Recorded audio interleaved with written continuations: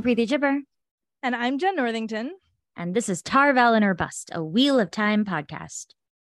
The road ahead of you, Haman rumbled, is long, dark, and I very much fear blood-stained.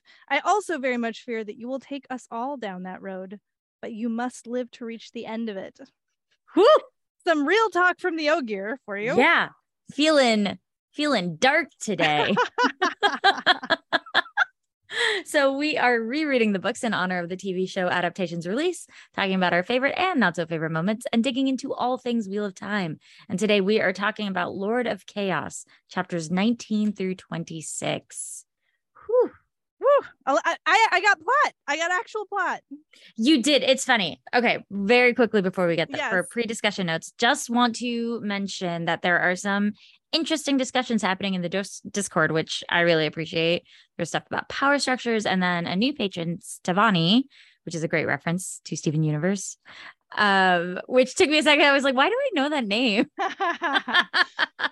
Had this like point about, we talk a lot about the gender essentialism that Jordan brings up, and they read it as dramatic irony and something that we are meant to recognize as being funny in the same way that Matt and Perrin and Rand that gag about who speaks better to women, Right. which I think is an interesting take on it. Yeah, super interesting. Yeah, they did say like they have to make allowances like on the execution failing Right. potentially if that's the case. I don't know that I agree with it, but it is an interesting perspective that I hadn't thought of. Yeah, 100%. I still think there are like Robert Jordan does not handle his male and female characters equally. No. But I do like this idea that he is perhaps poking fun at the, like in terms of internal POV gender dynamics. Yeah, which I think there's a definite case to be made for it. Not in every instance, but in many instances, it is supposed to be funny because of the absurdity of the thought, not what the person is thinking. So I like that. I'm down. I'm into it. Yeah, no, I think it's interesting. Again, execution always is the trick, of course. Yeah, so good job in the Discord, y'all. Keeping it interesting. All right. So this was, you got some plot. I got plot. I finally got some plot. I mean, there's some weird ass stuff in here though. Like, let's be real.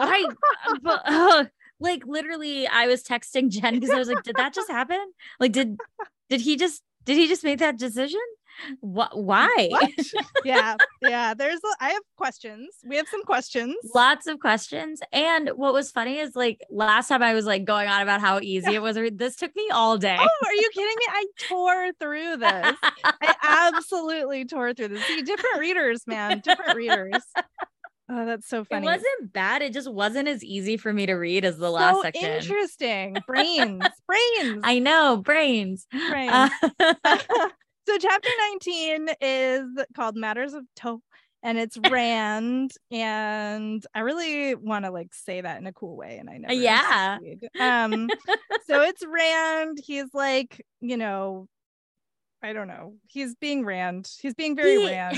He's like being very having Rand. Luz Theron's dreams now, which is terrifying. Oh my gosh. So it starts out and it's like he just this poor kid, this poor child. He's like, it starts with a Rand thought that he would sleep well that night. Why would you ever sleep well? Why do you Rand? ever think you're going to be able to sleep well? My poor son. It's not going to happen. There was also this line of like, he was nearly tired enough to forget Alana's touch.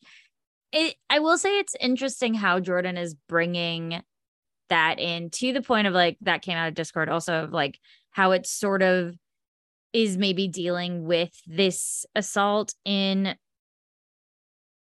a way that doesn't not make sense for survivors.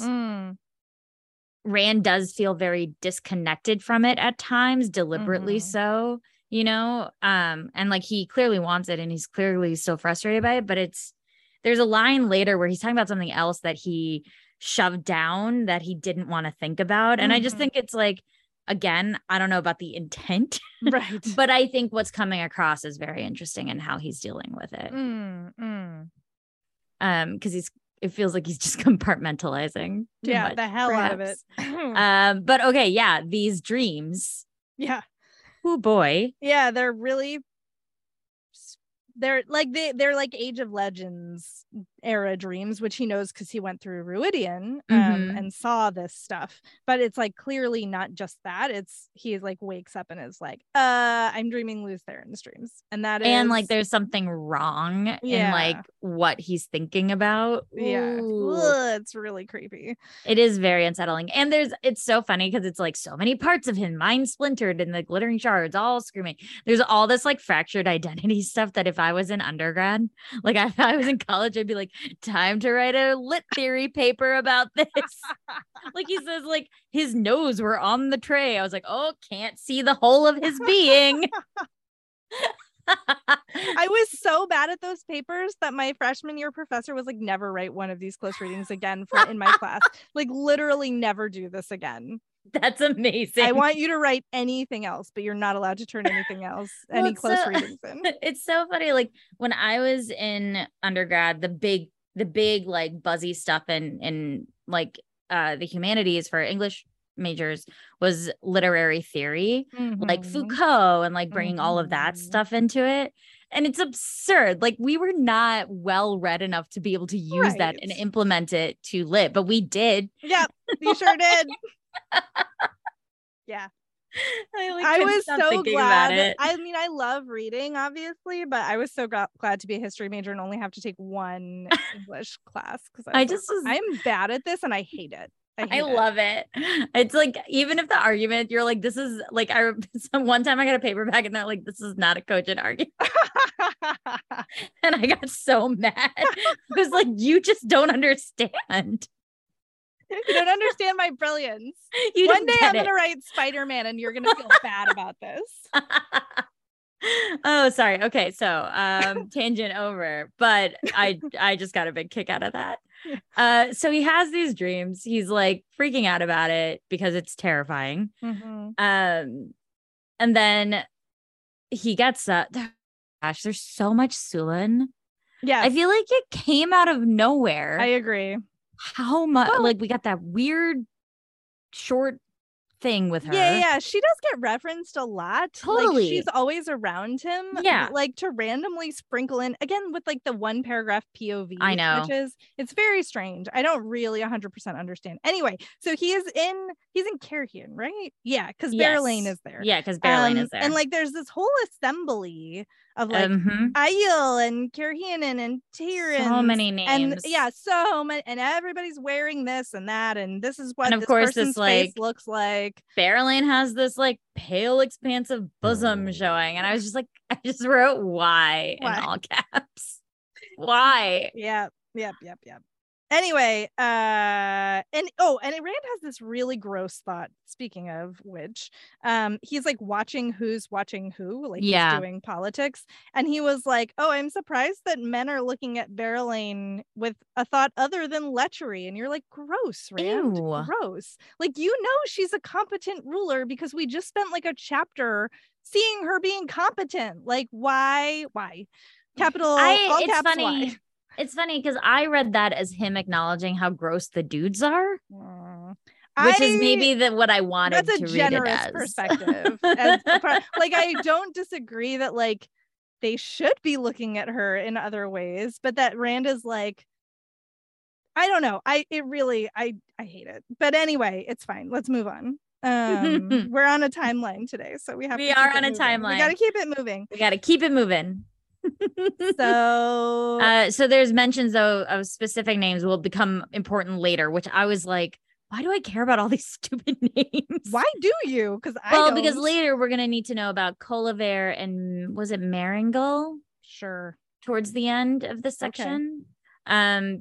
Because we need to know Colliver, she's the one that Aviendha beat, and so clearly has this like great disdain for Aviendha and for Rand. Right. Like both like anger and embarrassment and fear. Right. She was the one who was sending younger women to Rand's rooms and who he like asked to dinner just to freak her out, and then did the thing. Right.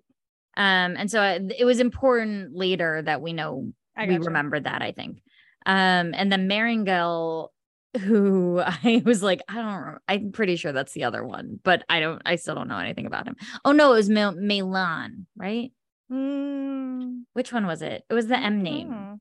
Yeah, it's one of the M names. I mean, we'll get to it when we get to it. I don't think it's a big deal to talk about it now. I just like don't remember, and then I want to know why he's making choices. Yeah, fair enough.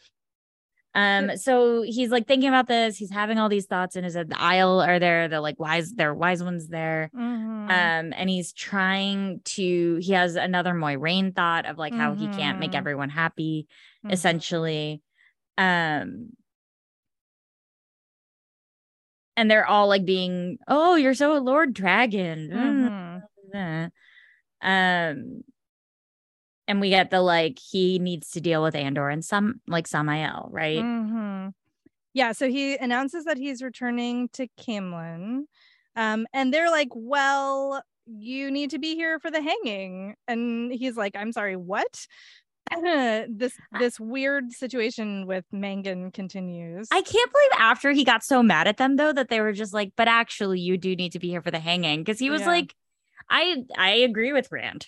Yeah, honestly, like I very much agree with him where he's like, this is the compartmentalization, of course, the moment where he's like, he doesn't want to, he had forgotten, or rather shoved it to the back of his mind. Hanging a man you liked was not something anyone would want to remember. But he's like, he can't show favoritism. Right. If someone breaks the law, they have to hang. Like if it's for everybody, it's for everyone. Right. So he's just like, nope, I'm leaving immediately. And then he's looking again at like who's talking to who, and you know, a bunch of people come with him. Berlin and Aviendha talking together and laughing. I was like, I ship that friendship hard. Like, I love the idea of Berlin and Aviendha being friends. I think that's amazing. I don't hate. I'm pretty indifferent to it. I'm like, I don't understand how this fits with the cultural appropriation stuff from earlier, with Berlin inspiring non-Aiel to take up the that was a little confusing to me, because we've been told time again of like Aviendha is not angry about that stuff with other people. Same with the wise ones. Like, well, she wasn't part of that conversation. That was Ruark. I know she wasn't, but like her being in with the wise ones, it's not just Aviendha. There's like some sort of rapport with the wise ones as well. So I was just like a little confused. No, it's a good point. It's like, yeah, it's a very like we've heard over and over again how much the Aiel respect Berlin, but then also there is this issue. I mean, it just feels like he's forgotten about it already. Yeah, Robert Jordan has. But it was like 3 chapters ago. I know. So I was just like, what's happening? Like, how did this, why are they so, especially because it's Ruark who is so angry about it. And Amy's also like, Amy's is the one who like kisses her on the forehead later. Yeah. Which I was like, what? I thought we were mad at her. No, apparently we're not. But all right. Okay. Sure. Yeah. So Berlin sends him off being like, oh, also, if you see Perrin and Mat, tell them I said hi. Yes. And he's like, okay. He also is like, I'm not gonna let the wise ones interfere. He's worried that they're interfering with her ruling Cairhienin. Right. Yeah. He's like, they shouldn't be interfering with that. So that's what he thinks is happening. Right. And then what happens? Oh, and then Molayne is like, I'm going with you. Oh, yeah. Because I have to talk to my husband, basically. And Aviendha's watching to try to maybe see if she can figure out the gateway or something. He's got Alanna in his head.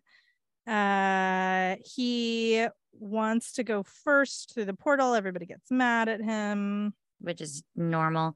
The Alanna thing is that she'd been crying. Right. She'd been crying and he doesn't know why. Maybe you shouldn't bind people without asking them. Yeah, maybe.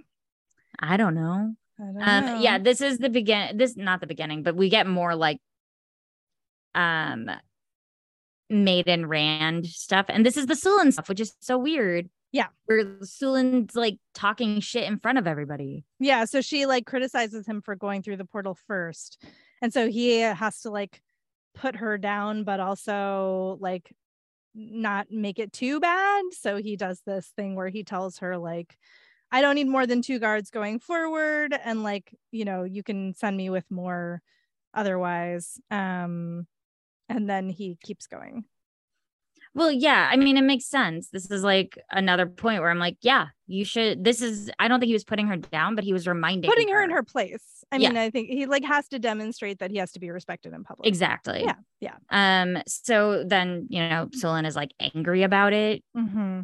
which I just genuinely, I'm so perplexed. I just don't understand why this focus on her. I just don't get it. Mm-hmm. And then Avienda is like walking with him, and he's doing that whole thing of like,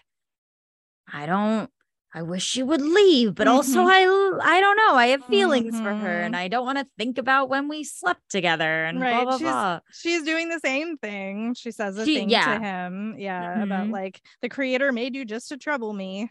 I liked that he was like actually said it out loud where he's like, I'm kind of surprised to see you here. Because I feel like so much of this has been him thinking his thoughts and her thinking her thoughts. And it's just like, can you guys just have a conversation? Yes.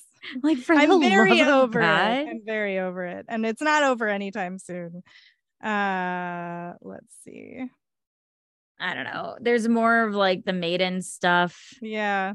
Like so much maiden stuff, which this seems like a bigger version of like the women can't be too competent or we have to knock them down, right? With what happens later with Leah.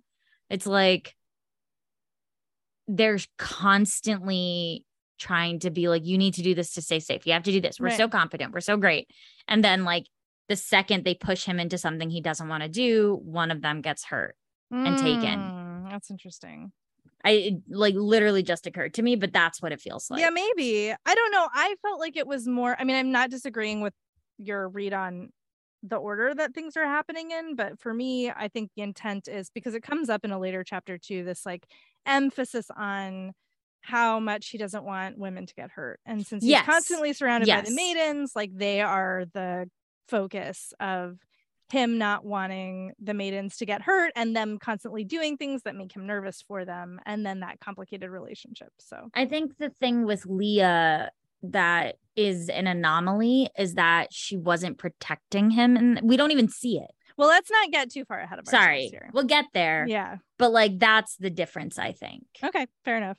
But she's not the one who didn't do the thing here. Like, no, she's not. But I think it's like all of the maidens, it's almost like they can like switch out one for the other with the way they talk to him. Like, it doesn't really matter if it's Jaylani, if it's Sulin, if it's whomever. Right. They are all saying the same thing all the time.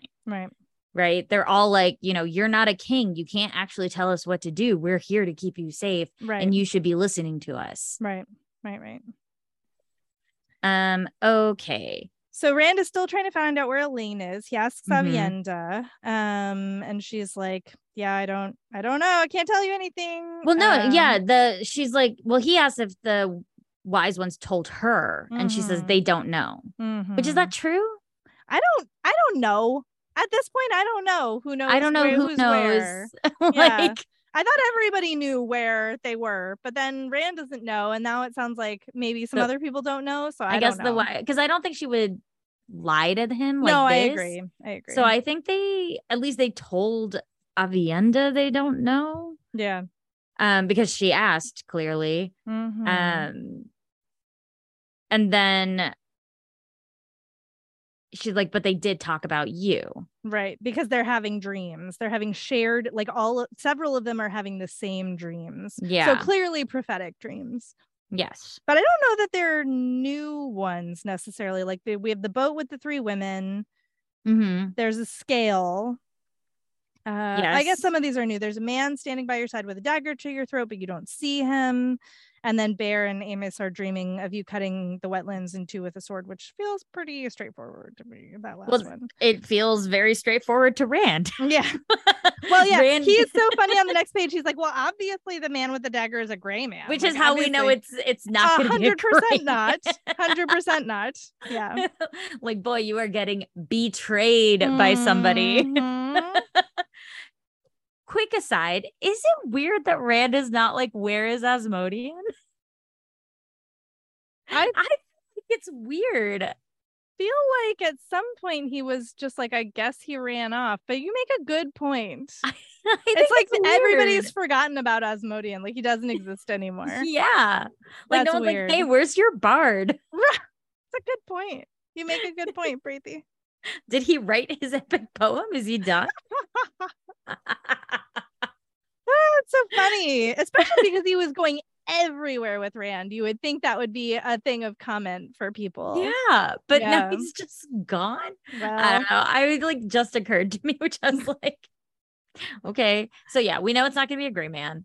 Right. Oh, and then we have rain coming from a bowl. That's like the significant one, because we know that a fancy bowl that works the weather has been found in the dream world by Nynaeve and Elaine. And now I think I know into which, I mean, I think we all know into which hands it would be bad and into which hands it would be good. Indeed. Because that's her thing, is like, either it's great, or if it goes into the wrong hands, certain doom. Right.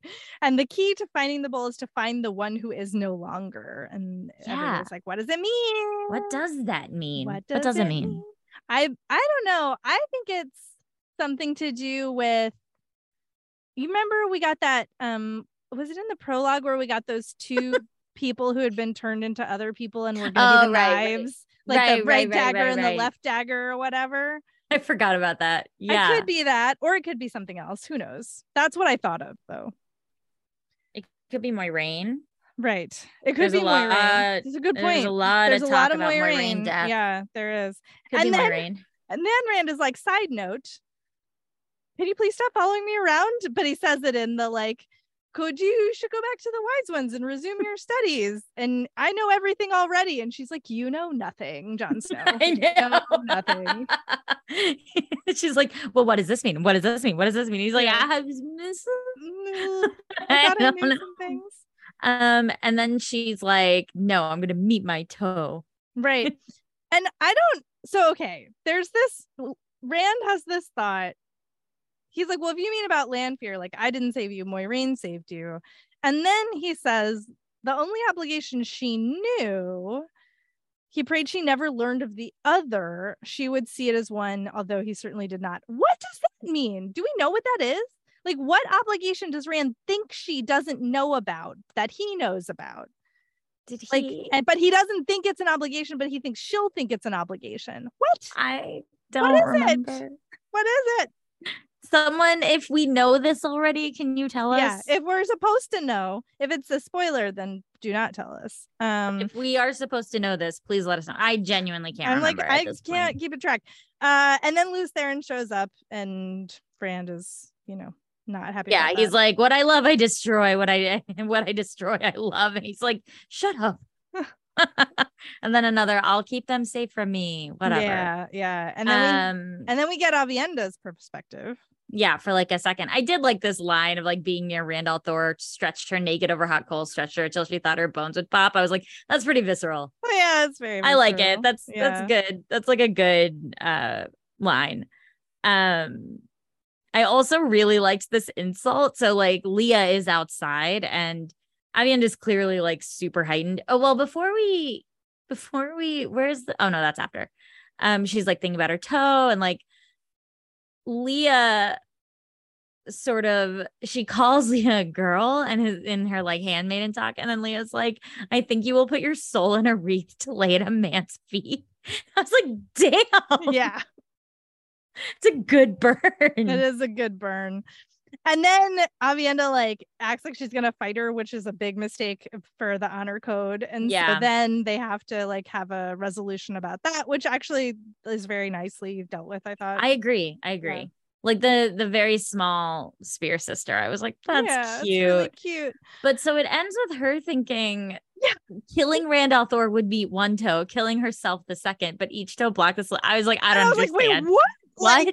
What? Where did that come from? Right. Like, how is killing, like, is the killing Rand the meeting the Elaine toe because he slept? But like, doesn't that fuck over Elaine if you kill the guy? Yeah. Like, I don't know. And I really don't I really do not understand. I didn't. I was like, Robert Jordan, do you understand? Yeah, do you even know what you're saying right now? Because I don't know if you understand toe. I highlighted that line and I was like, wait, what? Like, I was very confused by it. So confused.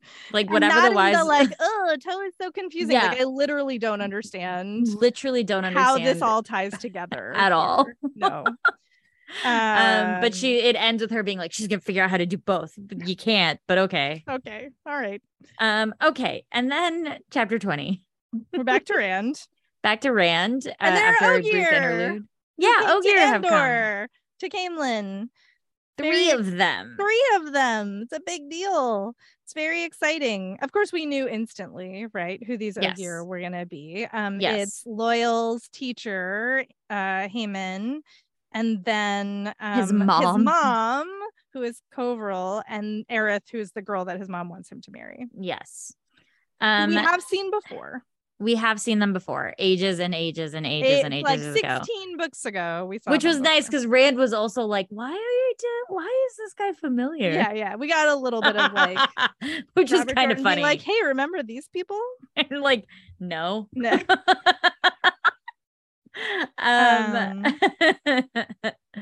So Rand is kind of like, he like goes to meet them. We get a lot more about like, Ogier are huge and slow and, you know, think a lot and are loud. And then there's another like Sulin situation. Oh, right. Whatever. So yeah, Sulin is like being pretty aggressive as usual about being the guards or whatever. And Rand is like, I can talk to them alone. I 100% can talk to them alone. Like this can absolutely happen. It's fine. Yeah. And they have like a brief thing. And then he's like, unless you think I need protection from Ogier. Right. So she like brings all that, and it like seems clear that a lot of the maidens are just there because they think Ogier are awesome, which is correct. Yeah. But he's like specifically mad that like Sulin is like, he thinks she's trying to protect him, so he sends almost all of the Aiel out of the courtyard. And then he's like, Elder Hammond, where have I heard that name before? Right. And so then they tell Rand why they've come. They are basically like, so we need to retrieve Loyal. Which it did make me laugh a little bit. You promised us you'd take care of him. That was a moment where I was like, oh, cuts deep, because Rand has not even thought about Loyal but I mean, for good reason. Like he's a little busy. Yeah, a little bit. Tiny bit busy. Yeah. So he is trying to he's very taken aback and trying to get his feet back under him. And he also remembers that like Loyal didn't want to get married. So he's not like super keen to do this. But then he's like, well, wait a minute. Like, why does he need to go back? Because of the longing, I think is it called. Like if Ogier spend too much time outside of a steading, you know, they begin to deteriorate. There's some like really ableist stuff that goes on in here. Like there's this terrible line about like, oh, the fifth needed a stick to walk. Like that was the end of the world. And I was like, come on, bro. Like it was weird. That's unnecessary. Agreed. But regardless, there are big health and mental impacts on Ogier who stay out too long. And so they're trying to ascertain like how long has Loyal been out and like how much more time does he have? Yeah. And it's Loyal's been out for 5 years. Right. And then Rand is like, I heard of someone who was out for 10 because Loyal told me. That's right. And the elder Haemon is like, it's too long. Like it's too long. It's not going to be good. So we need to find him. You know, where is he? And so Rand says like, okay, well, I guess I have to like save Loyal's life by telling them where he is. So he tells them that he's in the Two Rivers. It's a quiet place, which made me laugh so hard. I was like, Loyal's had a very quiet and easy time. Super quiet. And so they want to go, and Rand is like, actually, if you'll stay, I need your help. And they end up, he says, I need to locate all of the Waygates. Yeah. Which is the first time anybody's talked about Waygates in a hot minute, I'm pretty sure. I feel like the last time was Loyal closing the Waygate. Like Loyal and Gall going to close the Waygate in the Two Rivers. Yeah. So we haven't heard about them for a while. And Coverall and Aerith are both like, absolutely not. We need to leave immediately. But we get this whole like, you know, confab where they Rand is like, no, really, like the Shadowspawn are using them. I've set guards, but I need to do more. And then he has this thought that I was like, yeah, good question. He's like, sometimes he wondered why one of the Forsaken did not pour a few thousand Trollocs into the palace by a gateway. And I was like, yeah, I wonder that too, Rand. I do wonder. Well, that. now like, we know it's because. Do we? Well, they're the Dark Lord. Oh, the orders that they have. But yeah. Before they had those orders. But those orders came somewhat in tandem with the end of the last book where he attacks what's his face at the like he wasn't at the palace. Yeah. There were a lot of Trollocs in other fights that he's had with the Forsaken. So yes. I guess it's true that's true. All right. I think this line works here. The line that made me laugh when they were like, they go off to have their talk, like to the Ogier, like try to confab. And they're just like, let's figure out if we're going to do this for him or not. And Rand thinks about eavesdropping. And then he's like, no, I won't sink to eavesdropping. Like, oh, buddy. You literally killed people. Yes, that's right. Like you manipulate people all the time, but eavesdropping is where you draw the line. I listen. Okay. I ain't been dropping no eaves again. I have been dropping no. Oh my god, he is compartmentalizing so hard, like so hard, the hardest. It's like, oh, okay, whatever you want, man. Yeah. But so we get a lot of like, this is very hasty, like NT sort of language. Very much. But they agree that they will show him. And Rand's like, I need maps. I need every map in the world. And that cracked me up, like how he like sends, you know, everybody running for maps. Yeah, that did make me laugh because like one of the like the Isle don't use maps, and so again, they're kind of like Sulin again is just like strolling off. And he's like, when I say go, I mean go. The power struggle is real. It's real. And then, you know, we get a lot of like waffling from Elder Heyman about like, well, it's this and that. And I like, you know, long-winded, like cute ramblings. There's so much here about his favorite thing, which I do love generally, but it was a lot of like the deterioration and the loss of memory. And, you know, there's like this line, you know, they're talking about, because Heyman is like, you don't know where the Steading are? Right. And Rand's like, listen, it's been a long time for you guys, but it's been like a long time for us. And Coverall is like, he doesn't remember. Their memories are gone. She made it sound like the greatest loss imaginable. And so it's this like horrific thing to the Ogier, that sort of like complete deterioration and loss of knowledge and memory, because you should keep hold of those things. Right. And it's just a consistent theme across these books about both, like, I think the importance of the past and holding on to it and not living in it. Yeah. Yeah. So the, you know, Gai'Shane and servants and maidens and everybody are bringing all of the maps, and Rand is like sorting through them and laying them out. And then the Elder Heyman starts to like mark, you know, where knows that Waygates are, where Steadings are. And Rand is just like, oh my God, there's so many that I didn't know about. There's so many Steading. Because of course. So for when a Steading is abandoned, there's still a Waygate there though, right? Yes. Yes, I guess so. It was a little confusing, but I believe so. Yeah, that seems right. But yeah, there's a lot of names of like cities and what they used to be called and what they're called now and how the breaking changed everything. Right. And Rand is like, oh, I know when you didn't mark, and pulls out the spot that Egwene and Perrin found when they were running from the White Cloaks back when they were with, I think they first meet Elias somewhere around there. Yeah. And Elder Heyman is like, yeah, we didn't want to go near people. So yeah, we don't go near the ones that men have taken over because it's not our jam. Yeah. What did make me laugh was he's on the last page of the chapter. He's like, he marked Caemlyn and Tar Valon, Tear and Ilion, and Ibudar. And then he's like, and Ibudar he wrote as Barashta, which I was like, because the Hindi name for India is Bharat. And I was like, is Ibudar supposed to be India? I really hope not, from what I remember about Ibudar. Or is it another I just liked the name? I think it's another I just liked the name.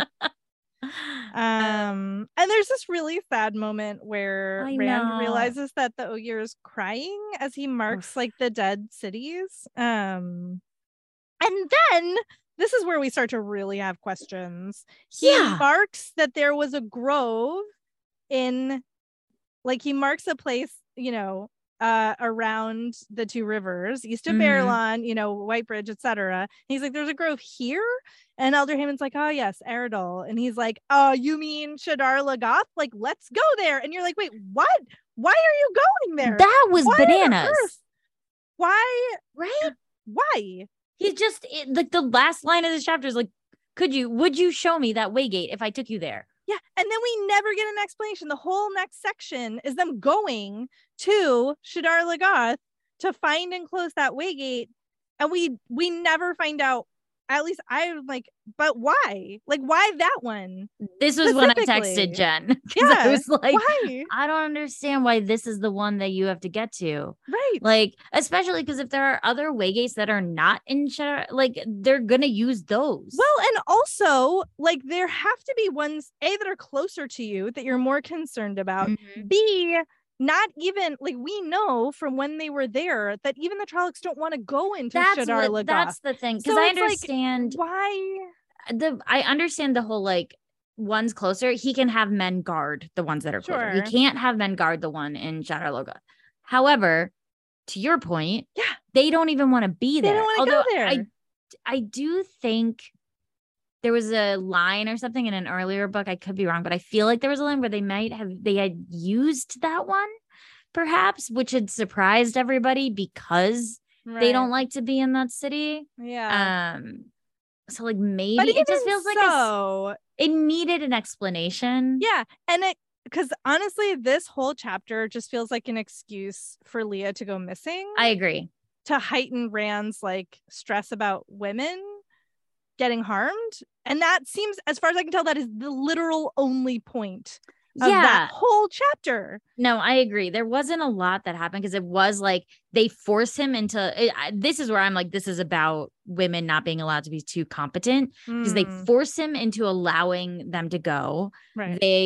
The men Isle who guard him are faceless and nameless. I could not tell you anything about them. The maidens have names, they're characters. Granted, they are hair color, like they're like fairly interchangeable because they all sort of have the same response to him, but they do have character. And so it's telling, like, when he's like, don't touch anything, don't look at anything, don't stray away from me. Leah is taken off screen. We don't know what happened to her. We don't know what she was doing. We don't know why. To me, it's just like a look what happens when they cross him, essentially, versus the death that comes later, which was purposeful. Yeah, I didn't read it that way, but I totally see why you would. I will say, to back up just for 1 second, this section before they go, where Sulin is like, you can't just go without a guard, and she and Rand are bargaining with how many Aiel he'll bring, but there's only like a couple in the courtyard, and he's like, we need to go now. So you have like, you know, the count of 50 or something like that, and so she does this thing, and like suddenly, like, it's a great image, like all of these like that was pretty good. Aiel come busting out of windows and doors and like leaping through the air into the courtyard, and suddenly there's like, you know, a bunch of them right there, and I was like, this is just a great, like, I just want to see that on the screen. No, that was a really nice fun. Cinematic moment. I agree. That was very fun. And they're all like, what the hell? She told us you were in danger. Yeah, exactly. Like, it was how I thought it would be the fastest. Yes, so it worked. And it worked. Like, fine. But yeah, so then again, and this is like huge sense of urgency about this that it doesn't seem to be explained. Like, why do they have to go? Why do they have to go right now? Yeah, like, I don't get it. I don't know. It's very strange. And there's like a key fact we're not remembering, but it would have behooved him to include that. Exactly. If there is like a relevant thing, one would think it would come up in this chapter. Yeah. Lews Therin has like a real nerve-wracking response to being in Shadar Logoth. He like is like talking to Rand, which I don't, so like I'm going back and forth on it because so they get there, they have all this thing like, don't, again, we need to get out of here before the sun goes down. We get a brief like re-explainer of what it is, what happened with Mordeth and everything. And then Lews Therin, as Rand was like, this place frightens me. Does it not frighten you? And Rand is like, I'm sorry, are you talking to me? Right.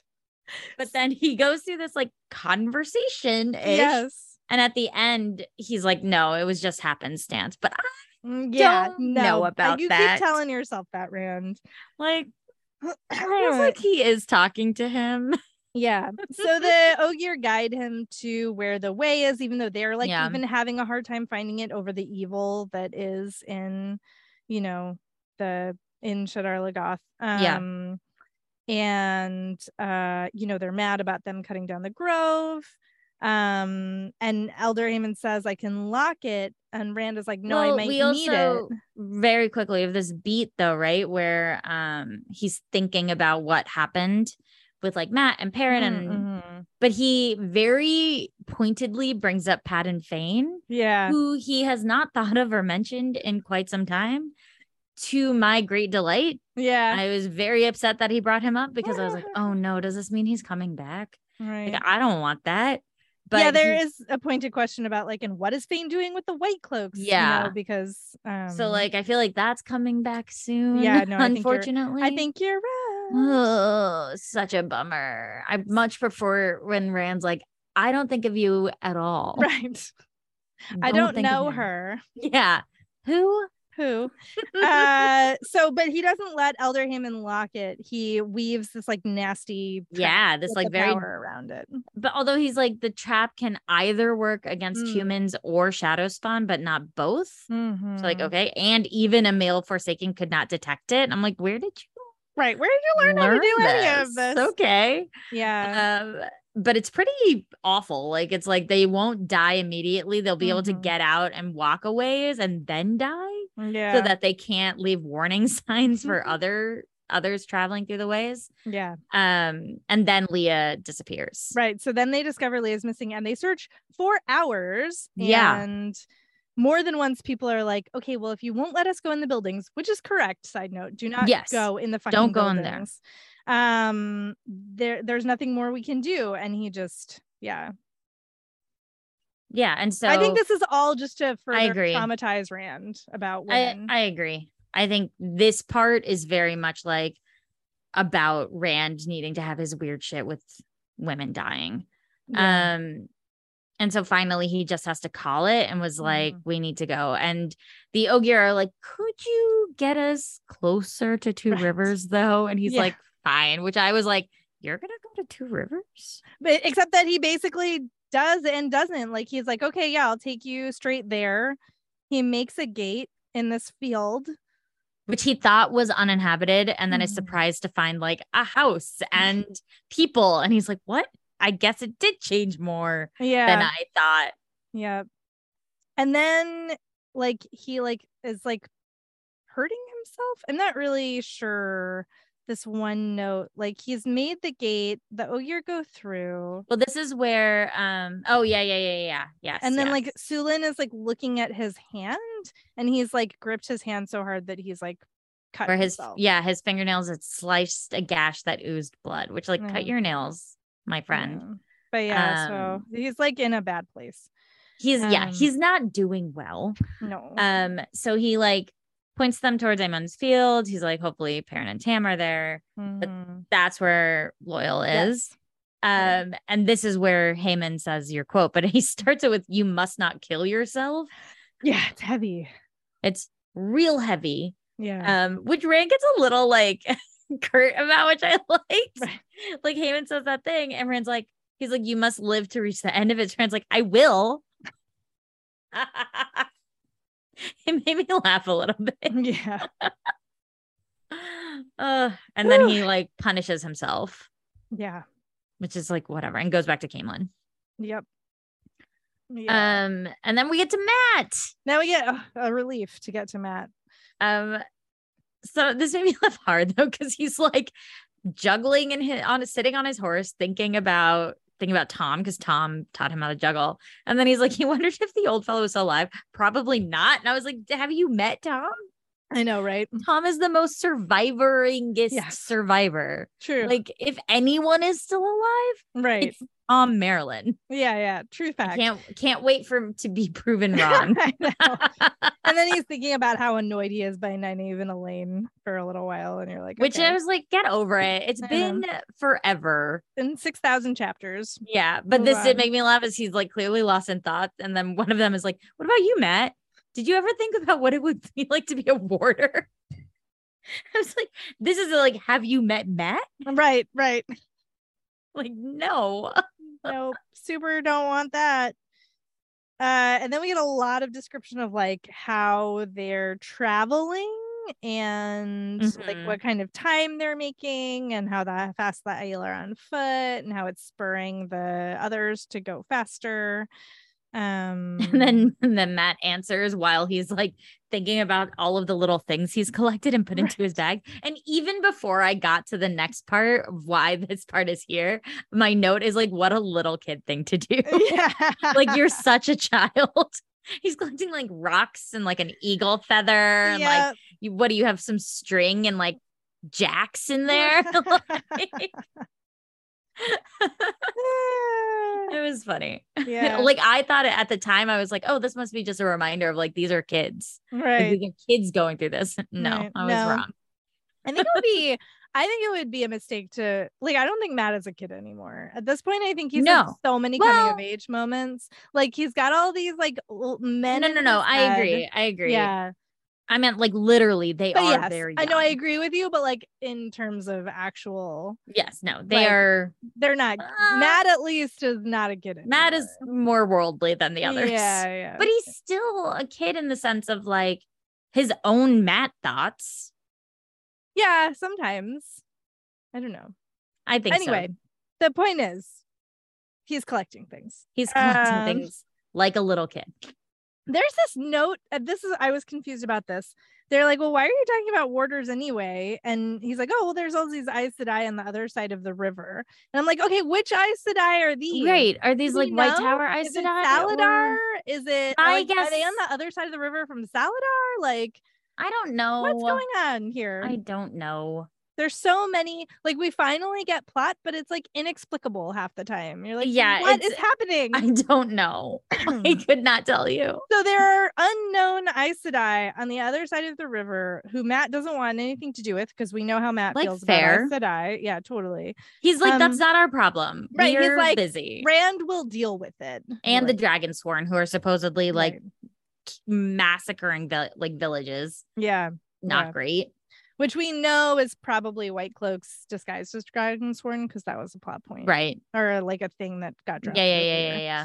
I did love this description of how Matt recruited his scouts. That was this was like a piece of like info dump that I did not hate, because it was so funny. It was so fun. And like I was like, that's so smart. Yeah. And something that only like a character like Matt could have accomplished. So it was neat. I agree. Yeah. I liked that a lot. Yeah. He like looks for poachers and like gets them to name other people who are poachers, and thieves. It's very clever. It's very clever. But eventually he finds this man, like, so he's made them all scouts because they have the same skill set that a good scout needs. Right. And he of course is like, if you're good, I'll reward you handsomely. If you lie to me, I'll kill you. But it's a good business proposition. Yeah. And so eventually he gets to this guy, Vannon, who is like the best of the best. And Vannon has showed up and is like, I need you to see something. Yeah, this is real sad. This is rough. And so he takes him, and it's the site of like a massacre of the Tuatha'an. And it's horrible. Like whoever did this, buddy, like men, women, children, we get a description of that, like interlocked, trying to protect the women and children, at least that the men did, but it didn't work. But the thing that Matt's like, why did you could have told me about this? And he's like, no. come see this. Yeah. And there's this man who, with his like last breath, wrote the words, "Tell the dragon reborn." And Matt's like, tell him what? Yeah. And there's this like moment he has, if this was a story, he would have gotten out the whole message and it would have been great, but it's not. And so I don't know what this means. Mm-hmm. Yeah. And so he's like, you know what? You need to burn this before anybody else can see it, because we don't know what it means and we can't handle the amount of speculation that will happen. And we need to bury these folks so that people don't get freaked out. Yeah. And then they see some Aiel, and Vanon's like, it's probably them. And Matt's like, maybe, but I don't think so. Yeah. Like, he doesn't recognize them, but a few of them wave at him. Mm-hmm. He's like, I really don't think it was them. And then they decide to he comes back and they decide to make camp so that they can send people to deal with the bodies and everything. Oof. Yeah. And then he has some thoughts of like, nobody does this. Like, nobody would murder the Tuathan. Mm-hmm. They would never lift a hand. They would give it, they would give everything away before. Right. They would never resort to violence. Yeah. And so it just doesn't make sense to him. Mm-hmm. Yeah, so he's laying in his bed, like smoking his pipe. No, they all smoke pipes now. Yeah, apparently. And he's having trouble sleeping. He's thinking about the inscription on his spear. And after a while, he gets up to go outside and look at the stars, which was very cute. And also necessary because dun dun dun, assassination attempt. Turns out. And I was like, oh my God, I was on that side here because I was like, Talmanis, shut up. Stop. Yeah. So when Talmanis comes and like is like, Mat, come drink with me. I see you are awake. You gotta be awake. Let's drink. He's like, sure, you're gonna get yourself killed. Because he like can hear the Aiel coming and sees them go into his tent, and he's like, what is going on? So Mat, because he can't do anything else, he's like, rally, the Aiel are in the camp. We gotta fight them. And then there's this like very brief battle where they beat the Aiel, but only because there were like 12 of them. Yeah. And there are like hundreds of these other soldiers, but they still lose a decent number of men. But what's interesting is Mat realizes when he goes into his tent and does some like he like Sherlock Holmes his way through this. Sleuths some stuff. Yeah. He sleuths some stuff and realizes that somebody traveled like with the power. Yeah. They opened a gateway because that's how they got into the camp. And he's like, how did they get past all of these people into my tent? And why do they want to kill me? Yeah. And so he and everybody is like, what? Who? What? And he's like, well, they're probably Shido. And but then he still doesn't know why. Like, I guess they're dark friends. Like, I don't know. And he's like, okay, we're gonna build a ditch around the camp from now on. And they're like, I'm sorry, what? And he's like, listen, they'll be happy to build it if they know it's to stop Aiel attacks. Although, would it if they can just like travel? Well, that's what I was thinking. He gives that order before he realizes that like it's like a gateway. So like he should go back and be like, actually, just kidding. We don't need to. But yeah, he realizes that like one of the Forsaken sent them because it had to have been, because who else can make a gateway? And he's like, God damn it, like I wish they didn't know who I was, but like now I'm a target. And then Oliver shows up with his own collection of stuff. That made me laugh so hard. Like first Oliver shows up and and Matt's like talking to him, and then this like Naren, who is like Talmanis sent Naren because Mat has been wounded and needs to be stitched up. Naren's dialogue made me die. Yeah. It's just constantly like my lord, but like dry and like run on sentences with my lord just littered in them. I was like, this is the best. This is the best thing ever. Yeah. But yeah, Oliver pulling out his collection with like also a feather and some rocks. I was like, oh, Mat, meet your child. Yeah, basically. And Matt's like, oh yeah, that's a nice turtle shell. Like, here, have some gold for your purse. You can be my little messenger. Yeah. So Mat basically adopts Oliver in this moment, 100%, which is awesome. 100%. And then he like yells at Naren because he's like, that is a leg, not a side of beef. As my lord says, my lord's leg is not a side of beef. Thank you, my lord, for instructing me. Yeah, Naram's great. Naram is great. I was like, put Naram more on the page. I know. MVP of this chapter is Naram. And so like there's more reference to Rand's plan. If it worked, there would be one less Forsaken. If Mat had his way, he intended to stay out of trouble and out of danger until there were no Forsaken. And you're like, great, that's never gonna happen. Never gonna happen. Never gonna happen. All right. No, right, Grendel.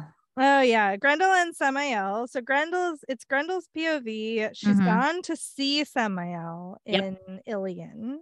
Yep. And they're like talking about like because Samael has like decked this place out with all of this stuff that's not supposed to be around anymore. And so they're talking about how they both found stasis boxes and what was inside. So yes, it's now clear that the stasis box has nothing to do with the cube that what's her face has, right. Savannah.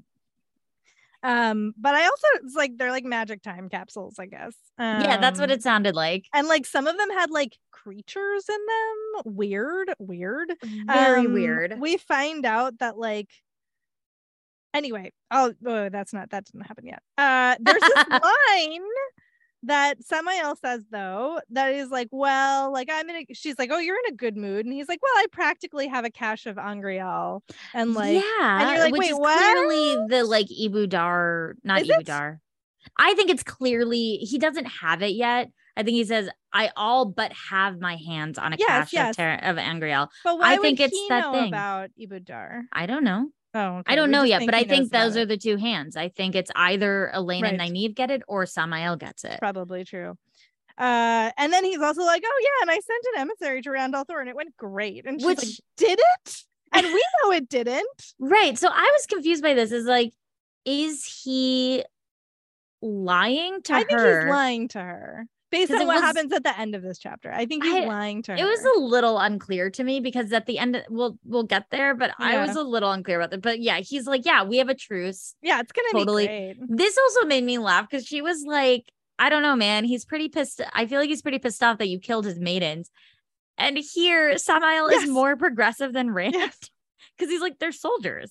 Right. Soldiers die in war. Like, what's the big deal? What's the big deal? And then, but this is, at this point, I was like, she's like, oh, no, those soldiers were women. And to Rand al'Thor, that makes a difference. And I'm like, great. Grendel knows your like fatal flaw. Like, this is terrible. This is terrible. Yeah. The only reason Rand is safe right now is because they're not allowed to attack him. Busy fighting each other. And yes, they're not allowed to like frontally attack.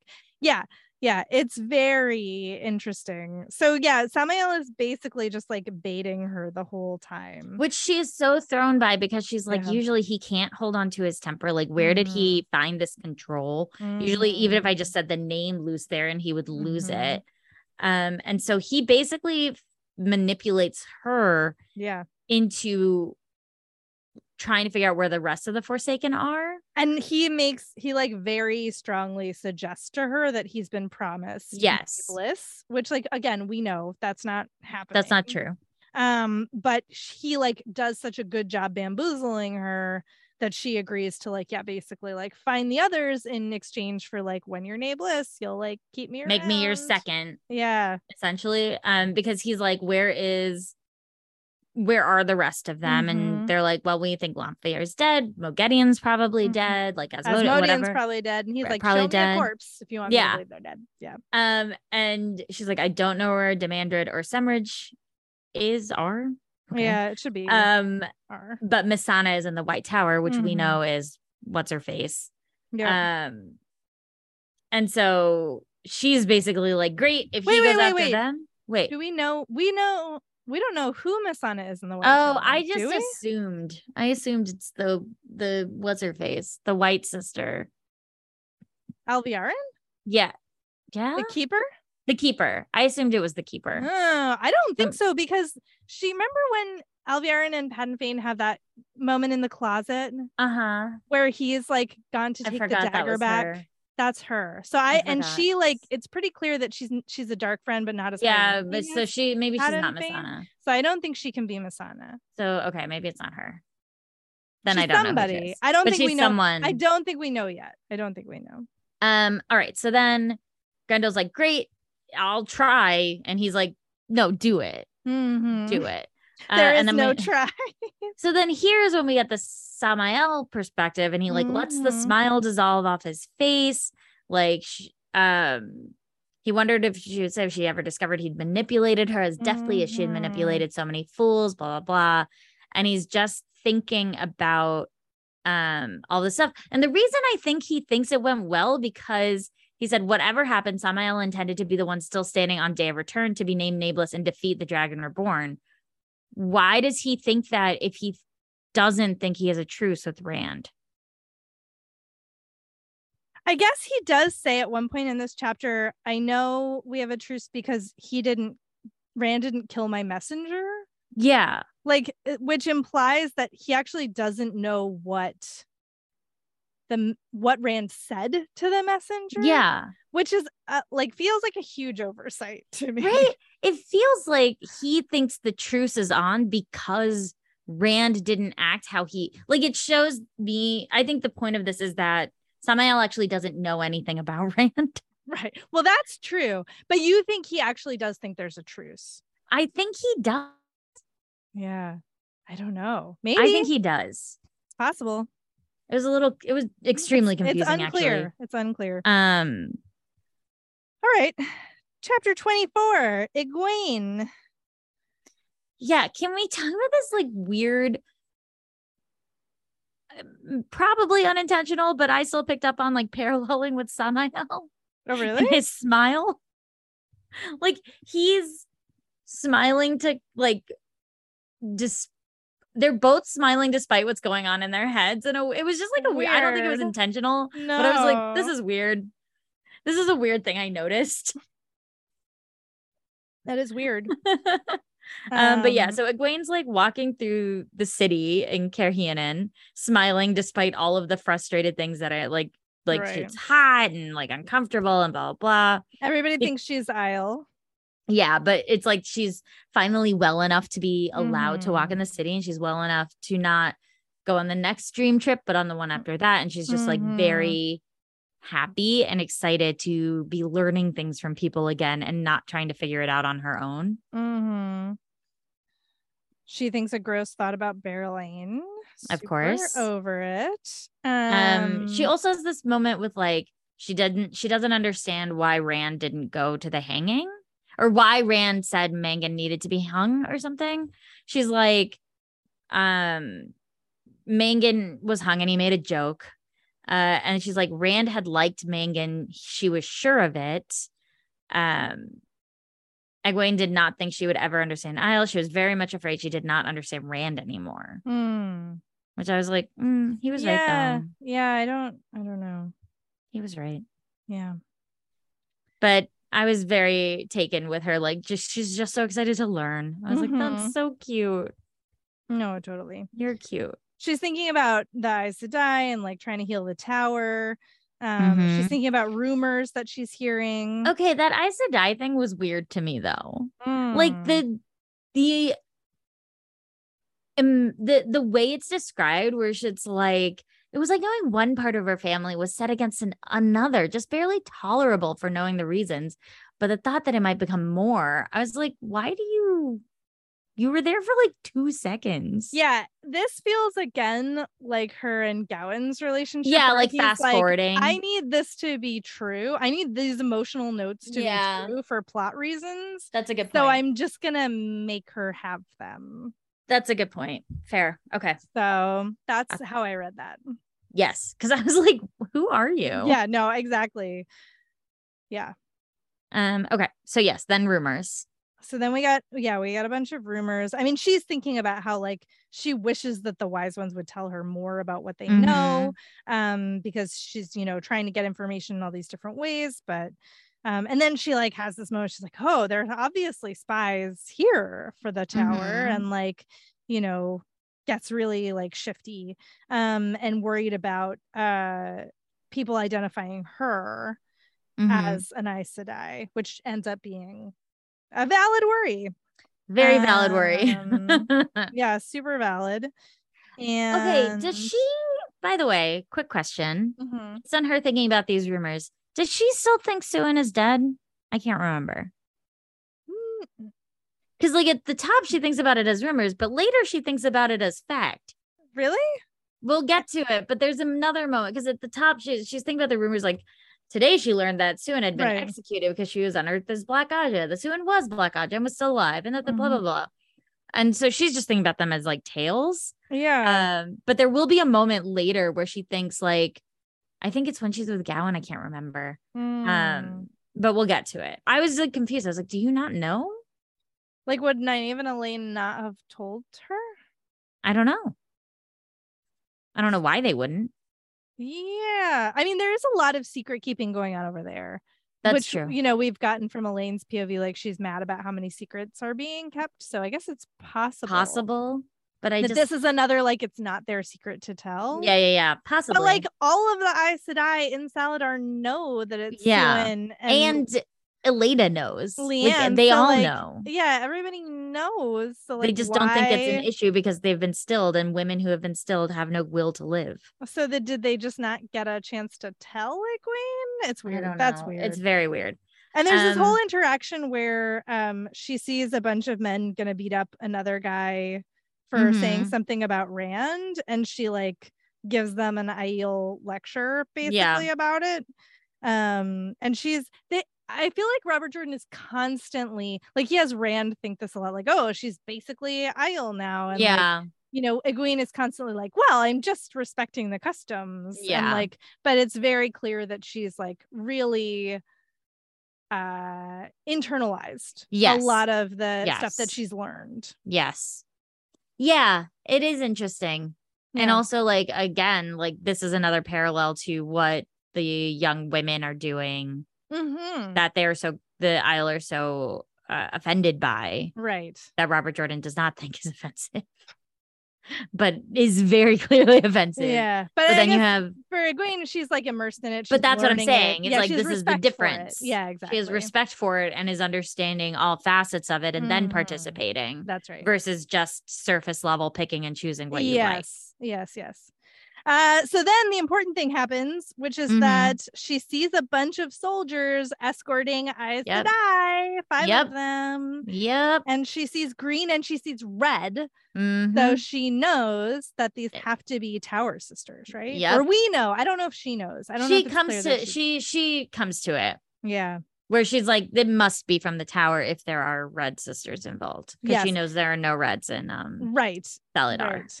And so she goes right back to for A, she's terrified that they're gonna see her. And B, she's like, everybody needs to know. So she goes and finds the wise ones and she tells them, like, they're Aes Sedai, it's probably Elena's embassy. Well, she gets there and Berylane is there. Right. So she gets there, she's surprised to see Berylane there. And she says, like, they're Aes Sedai in the city. They're heading towards the Sun Palace. It must be Elena's embassy, blah, blah.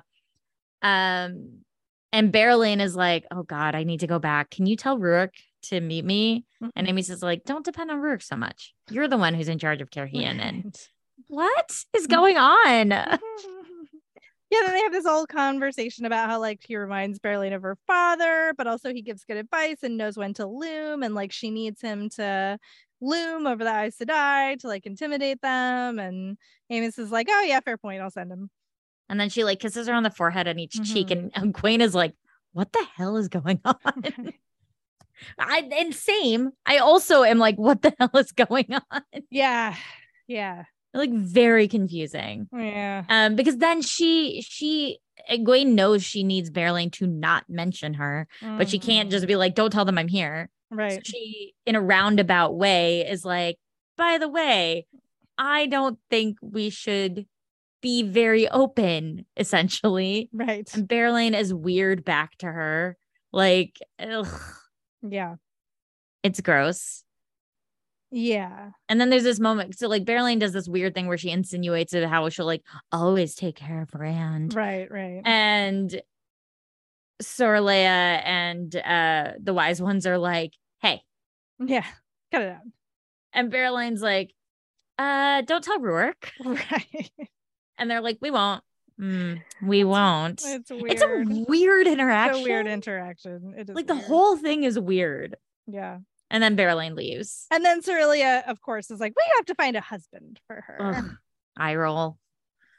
I do like that she's like, although it's going to be hard to find a man good enough for Berylane. And I was like, yeah, it is going to be hard because but they haven't. I know Berylane. I agree with you. She's making, I mean, they have set, I think even from I've been thinking about this. I think even from when we first meet her, it's very clear to like me as a reader that the reason she's throwing herself at is because this is how she has to operate within the system. 100%. And like she's trying to use every skill and like asset she has to maintain her power, which like fine. And the fact that all of the other women in the story, except for the wise one, seems to hate her for it is like very annoying. And I understand. It's annoying and it's weird. And also it's like, show us either like why they're different when you're I just feel like it's very inconsistent. It's this whole hang up about sex that the POV characters for the most part have, with the exception of Aviendha. Like every POV character that is not Aiel basically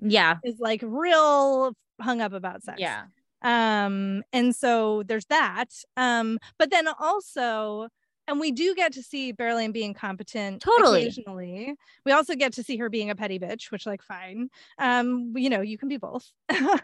Totally possible. Multifaceted, nuance. Everybody can be a lot of different things. But when you introduce this issue of how upset Rhuarc is about the appropriation and Berylane supporting it, it does like kind of like if that piece wasn't there, this would all make sense. I agree. But with that piece thrown in, it is very weird. It's extremely confusing. All right. So she leaves and then they start to talk about the Aes Sedai and the potential for what's going on. And Egwene is like walking this line of like, the real danger is if they find out she's there because she's not Aes Sedai. Right. But the wise ones don't know that. But the wise ones don't know that. And she's like she's like, they're not his friends. Right. They will probably try to like, she's like, I don't know if they will hurt him, but they don't have his best interests at heart. And they're not going to want him listening to me. Yes. Is how she's like threading this needle. And they're like, well, that's fine. Then you stay in the tents and they will never find you. Like, we'll keep you safe. Is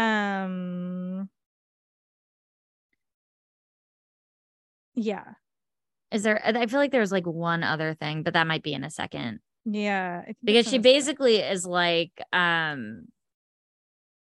we also have to be careful about how many of them there are. Yes. Because she's like, there are things that you don't know, but like you should know. I think does that happen in the second or is that later? That might be later. Yeah, that might be later. So this chapter ends with her thinking about her dreams and like being, you know, too tired to even, because they make her do a test. Yeah, a health check. A health test. A health check. Right. Yes. She's very in shape. She's super in shape. And we get more of that, like sort of internalizing some of this Aiel stuff. Cause she's like, if I was here for another year, I could basically be as good as a maiden. Which is pretty funny. But most of the dreams that she's remembered were about Gawyn, to which I added the note, who is probably in the city, which is going to play into I will say I did not. I was like, obviously, like we know that the younglings were sent along with this embassy. Like Gawyn's definitely in the city. Oh my God, that's hysterical. I 100% forgot. And so when he shows up, I was like, listen, I have so many problems with that whole section, but we're not there yet. So the next chapter 25, still with Egwene, she's getting woken up. She has she feels refreshed. She's trying to get away, but then Cerelia nabs her. There's this whole thing about, oh, this is where they get more information about the Aes Sedai. And that there's Amos is like, you shouldn't have left the sweat tent. Like, we got more information from Rhuarc about the embassy. Yeah, so there are 6 of them, but because Egwene thought there were 5. So that's already not great that there are more. Yeah. And they want her to tell them information about the Aes Sedai, but she only knows about a couple of them. Yeah, so she knows about the Grey Sister and the White Sister, right? Yeah. And so the Grey Sister is Nasune Bihara, and she's like very fair-minded. She listens to all sides, but she's like very good at picking out flaws. And then the white sister is, what's her name? I already forgot it. Serene Nemdal. Right. But we're skipping over a thing. Apparently, the white sister specifically asked about going into the library and something about seals, which is, you know, sounds ominous. It's not great. Not great. And so she's like telling them about the white sister is like very passionate, we'll say. And she brings up that they're not staying at the palace because Egwene is like, where are the rooms? So that she knows what to avoid. Yeah.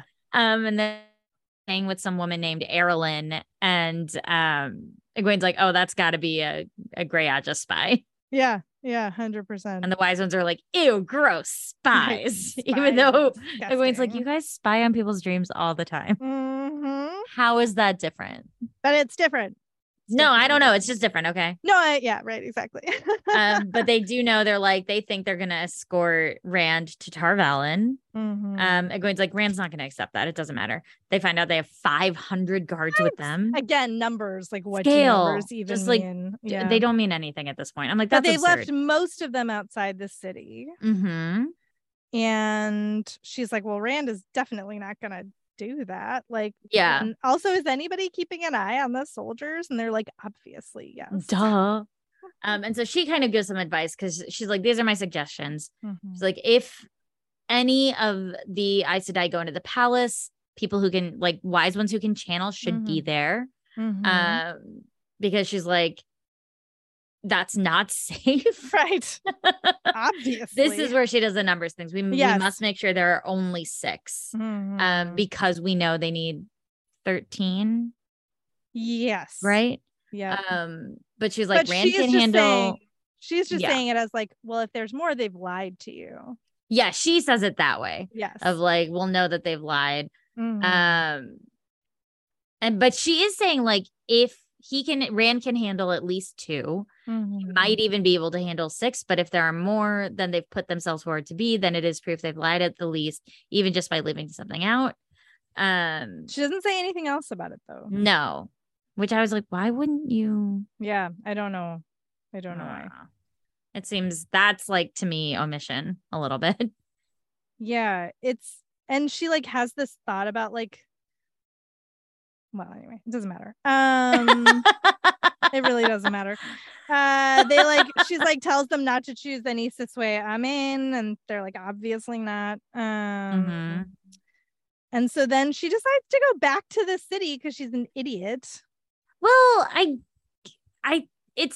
this didn't feel out of character for me because I feel like Egwene, he has given us enough background on Egwene that we know that she will make the choice that gets her knowledge. Right. That's true. Like, she consistently does this. Yeah, it's true. No, right? You're right. It's not out of character. It's just like a very. Yes. And so she finds out where Erilyn lives. Yeah. And she asks like a million strangers. Which I was like, oh my God, Egwene. I know. So unsubtle. But she has been all morning being mistaken for Isle. So she's just assuming. Right. And this was interesting where I was like, oh, you're using Moiraine's eavesdropping trick. Yeah, she sure does. Okay. Like with a pebble and everything, like a focus stone. Yeah. And so she's like, she's channeling outside this person's home. And I'm like, she does a weave so that if they look outside, they'll see the weaves, but they won't see who is doing it. But I'm like, how long are you going to have? Seriously. How long are you going to have to get away? Seriously. Like, what are you doing? Anyways. I know. And the thing is, like, she's using this and she doesn't freaking learn anything. No, forever. She's like checking all these different places, listening to all these different things. She does overhear this very suspicious conversation where somebody asks, like, do you really believe this is necessary? Yeah. And the other person says we must be prepared for any eventuality. And she refers to a rumor. She doesn't know what. So she's out there for like hours. I mean, actual hours. And then one of the Aes Sedai who would recognize her because she had her in her class comes out, and Egwene is like, okay, I'm out. Right. And takes off, and like she running, and then runs directly into Gawyn. Because and then of course. No, I love it. I actually loved this because I was like, no shame. This is like if someone decided to write Egwene and Gowan fanfic and we're like, fuck canon, I'm going to do what I want. Like, that's how this read to me. My problem with this is that, like, okay, fine. You're going to have them run into each other. Fine. Gowan's response, he has been obsessing about Egwene for months. Yes. Possibly longer. He like is dead set on finding her. He believes that she's in danger. Yeah. His response to her literally running into him in the street, and we know he recognizes her immediately. Yeah. It's just to be like, did I hurt you? It's interesting that you look like an Aiel. No. Okay. I will say how I read this was Gowan being the cool guy. No. In opposition to the way Galad responds to finding Nynaeve and Elaine, which is like, I have been looking for you everywhere. Like, it felt very much like, I don't know. I don't think it's earned. Also she's like, oh, hey, yeah, I've been in Ilion. We have to go over here and talk. Like, there's no like surprise. I know, that's why I was saying, I was just like, this is ridiculous. This is where I was saying it felt like the fanfic version of it, of someone just being like, I don't fucking care what's happening in the books. This is how I think their meeting should go. That's how this felt to me.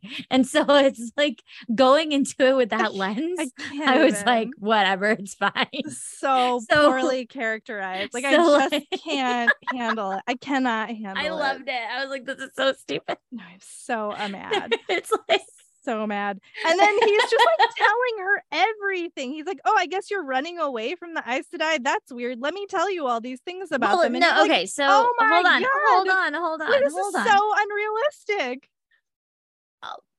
I don't think him giving her information is unrealistic. I mean, I don't think that's true. But like, no. Is the conversation they're having immediately. I think it's absolutely. I was fine with that part. So like, they run into each other, and he's like, "This did make me laugh." They're like, "I suppose that I'm to ignore the fact that you look like an Aiel. The last I heard, you were an Iliad." It made me laugh a little bit, right? So they like take a step away. First she's like, can I ask you a favor? And he's like, anything except these. I won't harm Elaine or Andar, and I won't become Dragonsworn. Anything else? And she's like, what? And also they're like in an alleyway, and people around them are like, what the fuck is going on over here? So she's like, we need to go somewhere else. So they go to this inn where he like bribes an innkeeper. They shut the door.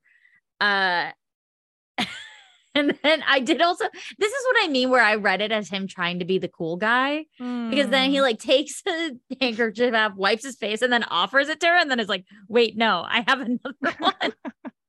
Like, I feel like what I got from this is he's trying very hard to like be cooler than he is feeling, but there are these little tells that feel like the tells are too small. Cool. This is way too small for the buildup of how angry he was when the tower came, like when, like the fact that he literally sided with Elaida because he was so upset that Elaine and Egwene and Nynaeve were like put into harm's way by the tower, by the fact that like he like is like so angry about like Siuan and Leanne, like he lets them go, but it's close, like he almost doesn't. And every POV we've gotten of him is him obsessing about Egwene being in danger. The dream that he has where he's like saving her from the door. I'm sorry. No, he's saving her. I know. The pitch of his feelings, think we're gonna actually disagree about this. I think we're gonna disagree about this because I think his frustration and his anger is about Rand, and for Egwene, it's just love and protectiveness. Of course, but like, and so I think that here there is this one. He thinks she's in love with Galad. Like, he is under the impression that she's in love with Galad. It doesn't matter. The point is he should be more surprised to literally see her, and we should be able to see. I wonder if we were. I'm not disagreeing with you, clearly. But I just don't care that much. Oh, fair enough. I think I just don't care that much because I think that I absolutely am okay fast forwarding past that part. It means we're not going to belabor. It takes me out of the story. It just jolts me right out of the story. I'm like, that's not what that's just doesn't make any sense character wise to me. So like, this is a moment where I want good characterization, and I'm not getting it. I guess I just don't. I'm not at a point where I care that much about Gowan yet. Not fair. Where I'm just like, you are kind of like not a real person to me. But they're like building him up so much as this like anti-Rand element, and like I don't think they've done that. At least if that's the intent, literally dreaming of murdering Rand. Yeah, but so was Padan Fain. Well, yeah, but that's true. So is Padan Fain. So are so many and that's people. Like a high level. That's my point. Is that like there's so many people who hate Rand and want to murder him that like it's just one more to me. Like I'm like whatever. I guess. All right, fine, fair enough. Well, let's move on anyway. So much like Gowan has moved on from his feelings. Apparently not surprised. Everything's fine as far as Gowan is concerned. It's all fine. Everything's fine. All right, cool. So they're in this room. And she's kind of like, how could you be with Elena? Yeah. Because I think that is the thing. Yes, that I would be like, let me tell you all the reasons that you should not be with her, which I know. But she's just like, why would you do that? And we do see his anger about Rand and about Siuan like breaking the laws, basically. Yes. Which felt correct. Which again, this to me, like I think it would be different if we were in his head, but I think we are seeing notes of him struggling to maintain whatever thing he's trying to project to Egwene and what is actually there personally. Yeah. But so he's like, the younglings serve the tower and we do as long as like Siuan Sanche. And then he trails off. He doesn't say anything. And then he's like, Rand killed my mom. And she's like, what? Yeah. No, he didn't. Right. And also Elaine is fine. And Elaine's fine. And he's like, can you swear that he didn't? And she's like, I can swear that Elaine is fine. Right. Like, Elaine is 100% okay.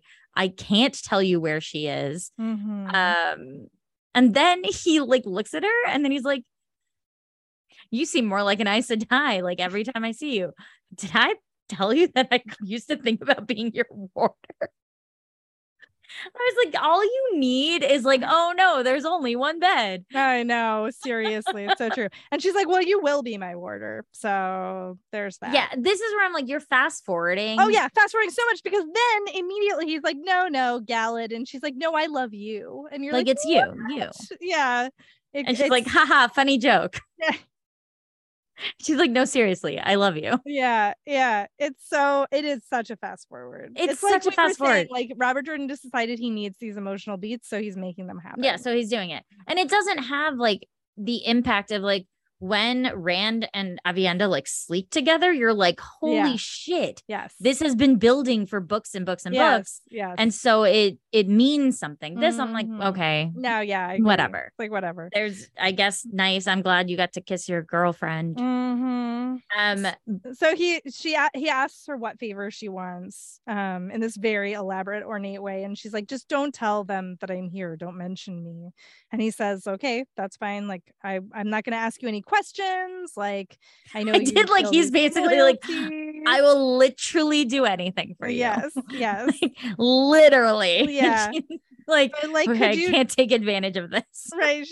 He's like, just be careful. And she's like, okay, I'm gonna be careful, but I'm gonna make you promise not to hurt Rand. And then he's like, what if we just exited? Like, what if we just ran away together? Like, let's go live in my estate. Yeah, because she's like, don't kill Rand until I can prove that he didn't kill your mom, because I know he didn't. Right.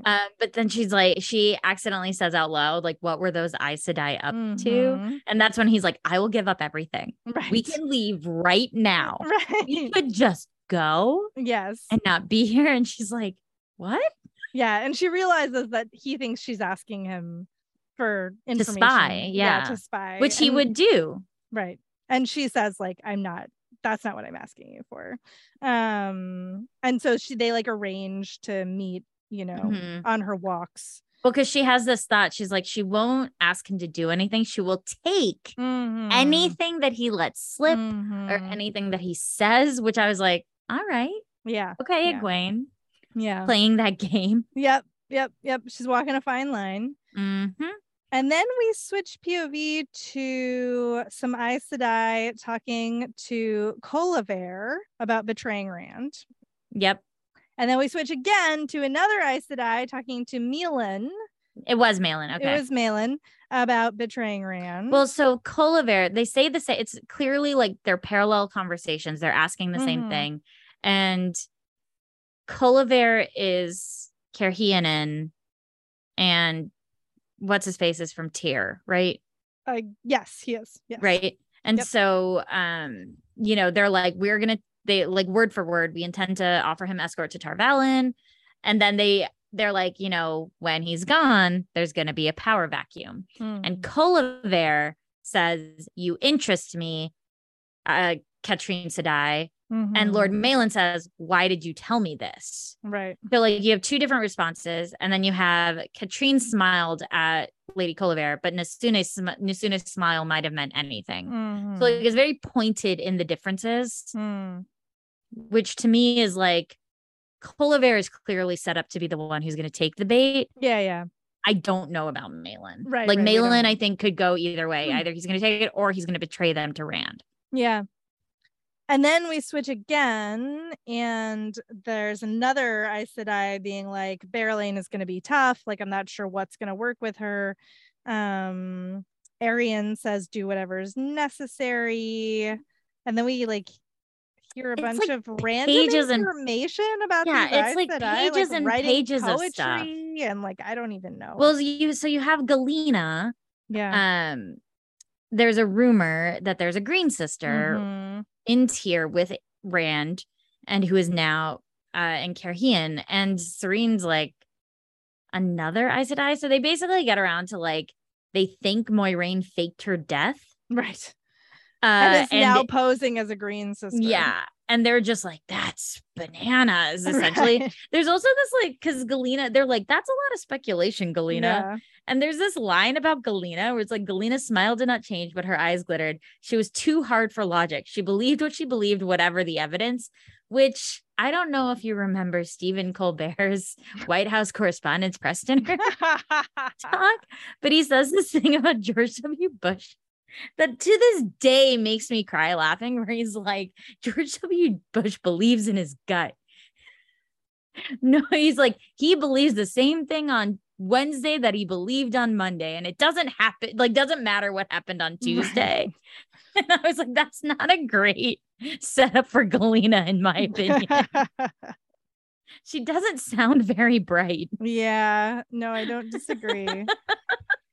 So yeah, they're like talking through like preparing. There's this whole argument about like how prepared they need to be, and they need to prepare. Oh, there's also because other Aes Sedai are showing up. Yeah, and like, right. Well, that's after so first they're like talking about like why they need to prepare so much, and then they're talking about, well, we have as much time as we need. We have our the rest of our sisters are coming. And then Serene goes upstairs to prepare, and we don't know what they're preparing. Yeah, we have no idea. Do we actually have enough time to get through this next chapter before you have to go? Oh my God. Yeah. So what happens in this next chapter? Rand reviews Bashir's troops finally, and there's like a weird rock situation. I think we can do it. I think we can do it real fast. All right. I'm not editing that out. So yeah, it's there's this, they're reviewing the troops. There's this weird reference to two white rocks. Yeah, like, and like Bashir is like standing up in his saddle, and Rand is like looking at the special rocks, and this clearly like this is what they've been trying to get Rand. Yeah, there's like they're doing some fancy plot. We don't know what it is. We just don't know what it is. And then Bashir's wife comes up, and she like sounds kind of awesome. I gotta say, because Rand is like staring, and she goes, is my husband amusing you? And she never gave Rand a title, never used his name. And when he like, I love that he like asks, he says being pleasant had gotten him exactly nowhere with Bashir's wife. Bashir himself only shrugged and said she was a difficult woman at times, all the while grinning with what could only be pride. I think that's awesome. Yeah, it's pretty cool. So he tells her to tell Bashir that he's pleased. He like kind of is talking to Luce Theron again. At this line about he's like, he was worried over going mad, but he had seen no signs of it. And I was like, buddy, you are 100% signs of constant signs. Madness. Do we need to talk about the laughter? Because we could talk about just the laughter. I mean, just seriously. And then he's riding back through the city of Caemlyn when there is an assassination attempt. Yeah. So it's like everything happens very quickly. It's some guy on a crossbow or on a roof with a crossbow. And it shoots at him and he uses the power, but I got a little confused here. There were multiple There's multiple. So he sees one in time to block it with air and then shoot a fireball at the guy. But then that guy falls off a roof on fire. But then he gets tackled off his horse and he's tackled by a maiden who is killed by a crossbow meant for him. So there's more than one crossbow situation. Yes. And so the Isle fan out and they find 4 dudes. Yeah. And it turns out they are pretending they're wearing like costumes or whatever, but they're actually white cloaks. And so one of them is Demir Farrell. And he's like, don't hang me, because Rand's like, hang them.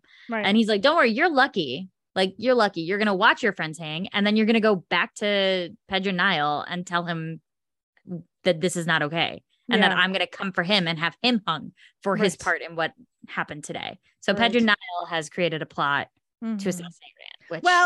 Rand thinks it's Pedron. Rand thinks it's Pedron Niall. We don't actually know who it is. It could be anybody. And literally anyone. And then he's memorizing the dead maidens' faces and adding them to his list.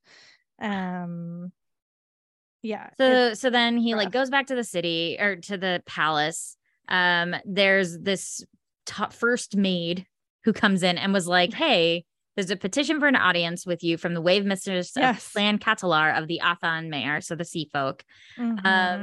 And he's like, if Moira knew anything about the Sea Folk, he didn't tell her. She didn't teach him anything. Right. So he doesn't know shit about the Sea Folk. And he's like, I guess Wave Mistress sounds important. So I guess I'll meet them in the big audience hall. I'll see them later this afternoon. And he's like, did you give them good rooms? And she was like, no, they're staying at an inn. And then this woman who is like this like staunch maid is like, do you really mean to give the daughter heir the throne? Which is like, why is this here? How many times has she must have heard it by now? Because that Eliana Saren woman is there. You skipped some stuff. What did I skip? So they're talking about the Sea Folk. Yeah. And then she says, the lady Eliana is here. Eliana wants to see you. Oh, I do. I see it now. Yeah, it's there. Because it's the end of this with this like maid lady. And he's like, I do. The Lion Throne is Elaine's. By light in my hope of rebirth and salvation. It is. Yeah. And I'm like, that wouldn't happen. That definitely wouldn't happen. It was weird. And then he's getting yelled at by the maidens for like running into the palace without letting them check, because there could have been an ambush in the palace, which is totally legit.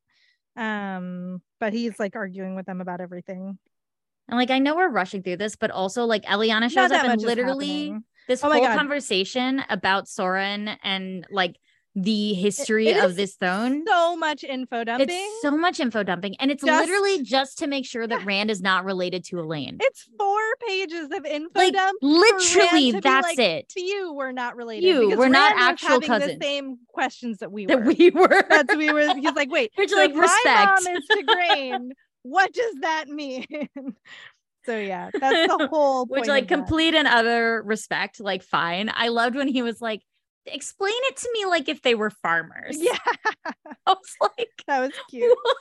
Yeah. And then he's mad at himself for caring. And then he's like, I'm sane, I swear. And then this last line I can't even handle. Oh my God. He goes to the maidens and he's like, assemble your people. I'm going to Carrion. Please don't tell Aviendha. What the oh my God. Why are we still on this note? Like, why? It's just like because he's so stupid. Can't even. All right. Here we go. We're wrapping this up. Okay. We got to wrap it up. Keep an eye out for episodes every other Wednesday-ish. You can follow along with the conversation on social media by looking for the hashtag Tar-Valon or Bust. And next time we will talk about chapters 27 through 32. And a big thank you to Brian Dunn, fellow Wheel of Time fan and musician who created the amazing intro and outro tracks for this podcast. You can find more of his work at briandunnmusic.net. That's Brian with a Y and Dunn with 2 N's. And if you're enjoying the show, as always, please leave a review and or a rating on the podcast platform of your choice. Helps other folks to find the show. We super appreciate them. Sometimes we read them out loud. Let's see. You can find us on social media and other podcasts. I am on Twitter and Tumblr as Jen IRL, JENNIRL, or on Instagram as I am Jen IRL, and I podcast over at Book Riot on a couple different shows. I am on all social media at Run with Skizzers, SKIZZERS. And also you can find me on Daisy Geek Girls, where we are covering the Rings of Power right now. You can also find us on page. Oh, I forgot to say it. And hashtag Tarvalin and bust. Panic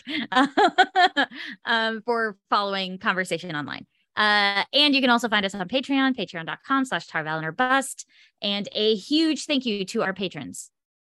Ross J., Kathy, Stevani, Joseph E., Johanna R., Christina M., Lizzie R., Kate G., Erica, Kat, Ariel, Holly B., Elizabeth M., Ryan M., Zach H., Eleanor, Justin H., Fred, Robin, Lisa D., Ian Z., Jordan Z., Greg G., Saga N., Josh S., Robert J., Ben P., G. Todd, RD, P. Footy, Ross P., Tobin T., Megan, David N., Ariel B., Amy A., Michael, Linnea M., Lindsay W., Julie, Danielle G., Dan B., John A., Clara H.,